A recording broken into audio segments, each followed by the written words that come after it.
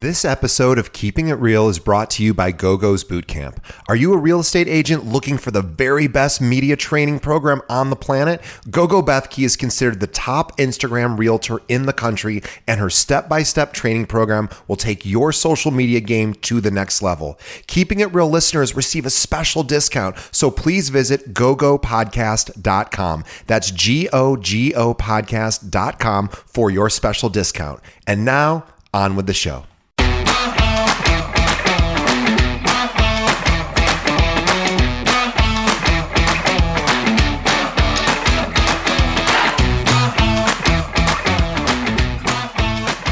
Hey, welcome to Keeping It Real, the largest podcast for real estate agents and by real estate agents. My name is DJ Paris.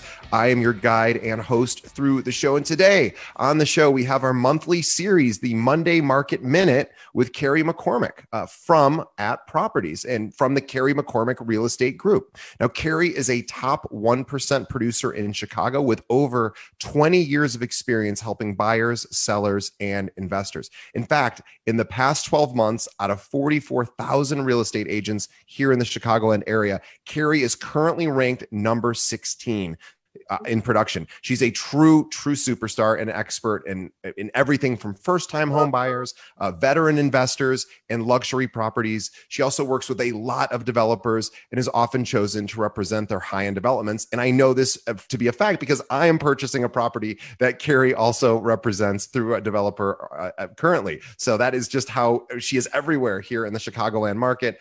We are thrilled to have her on our show. Please visit Carrie at her website, which is CarrieMcCormickRE.com, and also visit her on Instagram. Carrie, what is your Instagram? I don't have it in front of me. It's Carrie McCormick Real Estate. Yeah, so at Carrie McCormick Real Estate on Instagram, but please check out her website, CarrieMcCormickRE.com. It's a really, both her social media and her website are great models for what agents can aspire to have to promote yourself, to your sphere of influence and for people to find you online. Carrie, welcome once again to the show. Thank you. Thank you for having me. What a wonderful and crazy world we're in now, right? Yeah. Well, not only are we connected in this home this condo that I'm buying, we also just found out that we might be going to the exact same resort on a vacation coming up in October, which I cannot even begin to calculate this is not something near where either of us live. And we just happen to be going to a similar place possibly. And she goes, well, where are you staying? And she mentioned the place. I couldn't remember. And I was like, oh my God, just last night I booked a hotel there. So, this is, I guess we have to keep doing the show because we're so connected. Good from there. Well, what's going on with the market? What's happening here in Chicago? Our market is bipolar. That's the way I look at this Chicago market. It's very like in one part of the city, things are flying off the shelf. We're seeing multiple offers. We're seeing some great activity. And then you go to another pocket in the city and it's crickets. It's extremely quiet. There's a lot of articles, that come out daily to the real estate community that I read, and it's interesting because they're all a little disconnected to some degree. You'll read some that, our activity is doing really well. And I think that is supported by the suburban market because everyone knows with COVID and what's been happening, there's been this movement to some degree to the suburbs. So our friends in the suburbs have gotten this great tick up of activity, and the homes are, flying off the shelf there. So again, we're getting great activity there. But then you go into like a Streeterville or Gold Coast into these high-rise buildings, and we're just not getting any showing requests, and it's frustrating because those sellers will, read a headline of activity is up or prices are up or whatever it is, and they're sitting there waiting for the phone to ring. So, that's why I called it a little bit of a bipolar market because it's really, it's dependent on the neighborhood, the size of the home, whether you have a good outdoor space, home offices now for your children to learn out of, so Sure. The way people live has changed quite a bit. But one thing when I just look back at the history, as you mentioned, I've been in the market for 20 years and just kind of watching trends and, what's happened, just, activity leads to pricing. So like, for example, in 2005, we had a tremendous amount of activity. And I remember it like it was yesterday. I was working on a building at 222 Columbus. And that year we had sold 381 condos. And I remember it just because it was like such a record sales velocity. And there was all this activity. And what happened then from 2005 with all that activity in the market is in 2006, it bumped up prices, right? Because now Sure. the supply and demand took an effect of, all this demand rose prices. And then, obviously 2008 had happened and the market crashed, obviously not just in Chicago, but all over. And then we took a couple of years to recover from that. So really from 2012 is when Chicago really started to recover to now. There has been somewhat of a healthy incline in our prices. Like you kind of saw it go like this over the last couple of years, but then for the last 6 years, it's flattened out. Right. Which is a little disturbing to watch pricing, kind of just hover, no big spikes, no big decreases, which in some degree is a good thing for our market. Because there's some markets like the East and West Coast that have huge highs and lows. Chicago just kind of trucked along here. But then when COVID hit, we hit another decline, in our market. And then Sure. We're starting to see it back up. So we've got this big roller coaster of, activity. And when we guide our buyers and sellers in a market like this that has volatility and is ever changing, we really, as realtors and professionals, we need to know a little bit of the trends in the history and to help guide our clients in the best possible way. And that's one thing I had mentioned to my sellers is, there's data out there, right? And we all can look at the data and absorb the data and make predictions on that data. However, when you work with a seasoned broker who's been through thousands of transactions and we can somewhat forecast how these deals are going to go, it's important for a seller to work with someone who's been through a lot of these ups and downs and knows how to guide the clients through this, because it's never just a straight road. Right. There's always bumps and turns, and there's got to be these expectations and predictions that we can, give to our seller. So I do encourage anyone that's listening who is a seller or buyer in the market to interview a few different agents and make sure you have the same goals and are guided by the right person. And as real estate professionals, that's our job to do that. I know that was a long, a long answer to your question, but that's just kind of where the market is right now. Yeah, I think expertise is maybe more important than ever. I was just reading an article in Crain's, which for those listening who aren't familiar is a sort of city by city. There's local Chicago in particular business newspaper and business news organization. And they were saying that downtown in the Loop, Carrie, you were sort of mentioning certain areas that have just a lot of inventory and not a lot of buyers.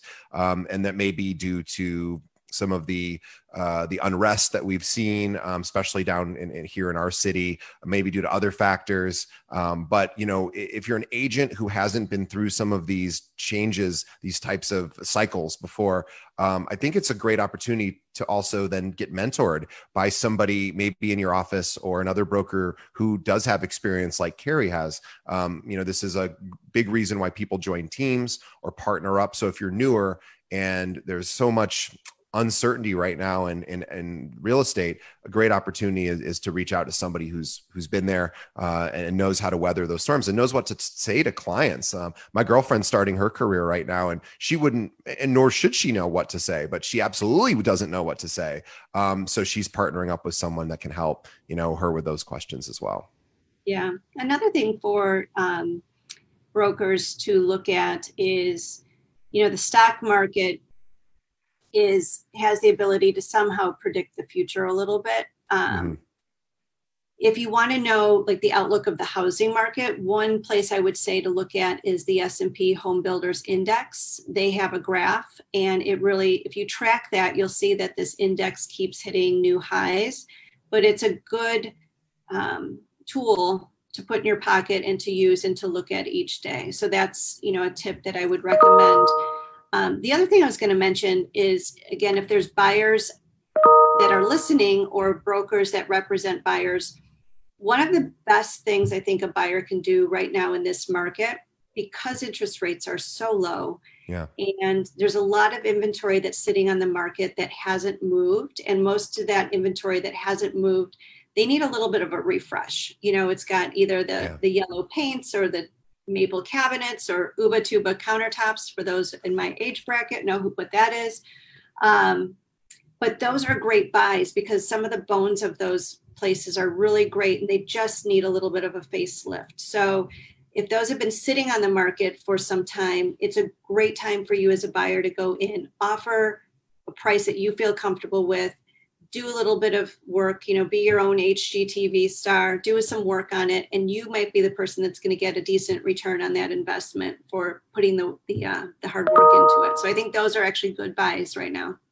Yeah, it's a really good tip. I know when I was looking before I selected the property that I'm purchasing, we looked at a lot of what I'm doing as a new development that Carrie's representing, but we looked at a lot of existing properties as well, and we saw marble choices or granite choices from 15 years ago that were like, oh, whoa, a very extreme choice that maybe was cool back then, certainly hasn't stayed as current. And so I'm so used to not having to do work around things like homes that I immediately was like, nope. And I should have thought more specifically about, how much would that cost to replace the tile in the bathroom that looks like, something that I don't, isn't my aesthetic.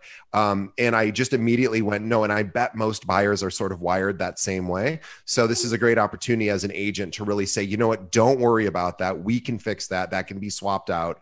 And, we'll just build it into the price because I know I just want something ready-made and perfect. And obviously that's not what you get in most cases. So that's a little tip there is just don't. Yeah. And I agree. Yeah. They're mostly like that. But for the ones that, want to dive a little bit into a project, those are great properties to buy and do a little project on. Yeah, I couldn't agree more. So talk to your buyers about that and say, don't let some of the aesthetics scare you. We can change everything. And you might be able to get a better deal. So my just quick marketing minute, this is such a basic, simple, no brainer idea. I'm almost reluctant to say it because people are going to say, yeah, well, I already knew I'm supposed to do that. But I always think we know probably what we're supposed to do all the time anyway. So I'm just going to remind you what you already know, but it's probably a good idea. If you're in between clients right now, really, and again, this is one of those things that we probably all did when we first started out as agents, and maybe we've become busy, and so we've tapered off doing, and now we can return to it if we're not as busy. And this would be open houses. So whether you have listings or whether you don't, obviously, if you have listings, do open houses as often as possible because that's, where you might meet some buyers and also just learn how to talk real estate or learn how to better communicate, the value of a property when people walk through. But also, if you don't have listings, what a great opportunity to meet other agents either in your office. Well, I guess it'd have to be in your office. At least in Illinois, you're not allowed to do open houses for people who work at other companies. I think different states have different rules, but if you work in an office with at least a few other agents, great opportunity to go over to them and say, I'm not that busy right now. I'd be honored to do some open houses for you. Would that be okay for, your properties? And, some agents will say yes, some probably won't be comfortable with that, but enough will. And really you're doing, a huge service to the seller and that seller's agent, because of course it creates activity for the property. And, the owner probably feels good that something's happening and the agent, has somebody to help with that. So I always say, if you're not busy and you're not, either going out and spending all your time meeting people to add to your database, which of course you should be doing too, but, do some open houses, try to schedule every weekend. Carrie, you have open houses. God only knows how many times a week, but I know even as busy as you are, you're still setting those up constantly. Yeah. So I actually like to work my own open houses too. And I do agree with you. They're really great.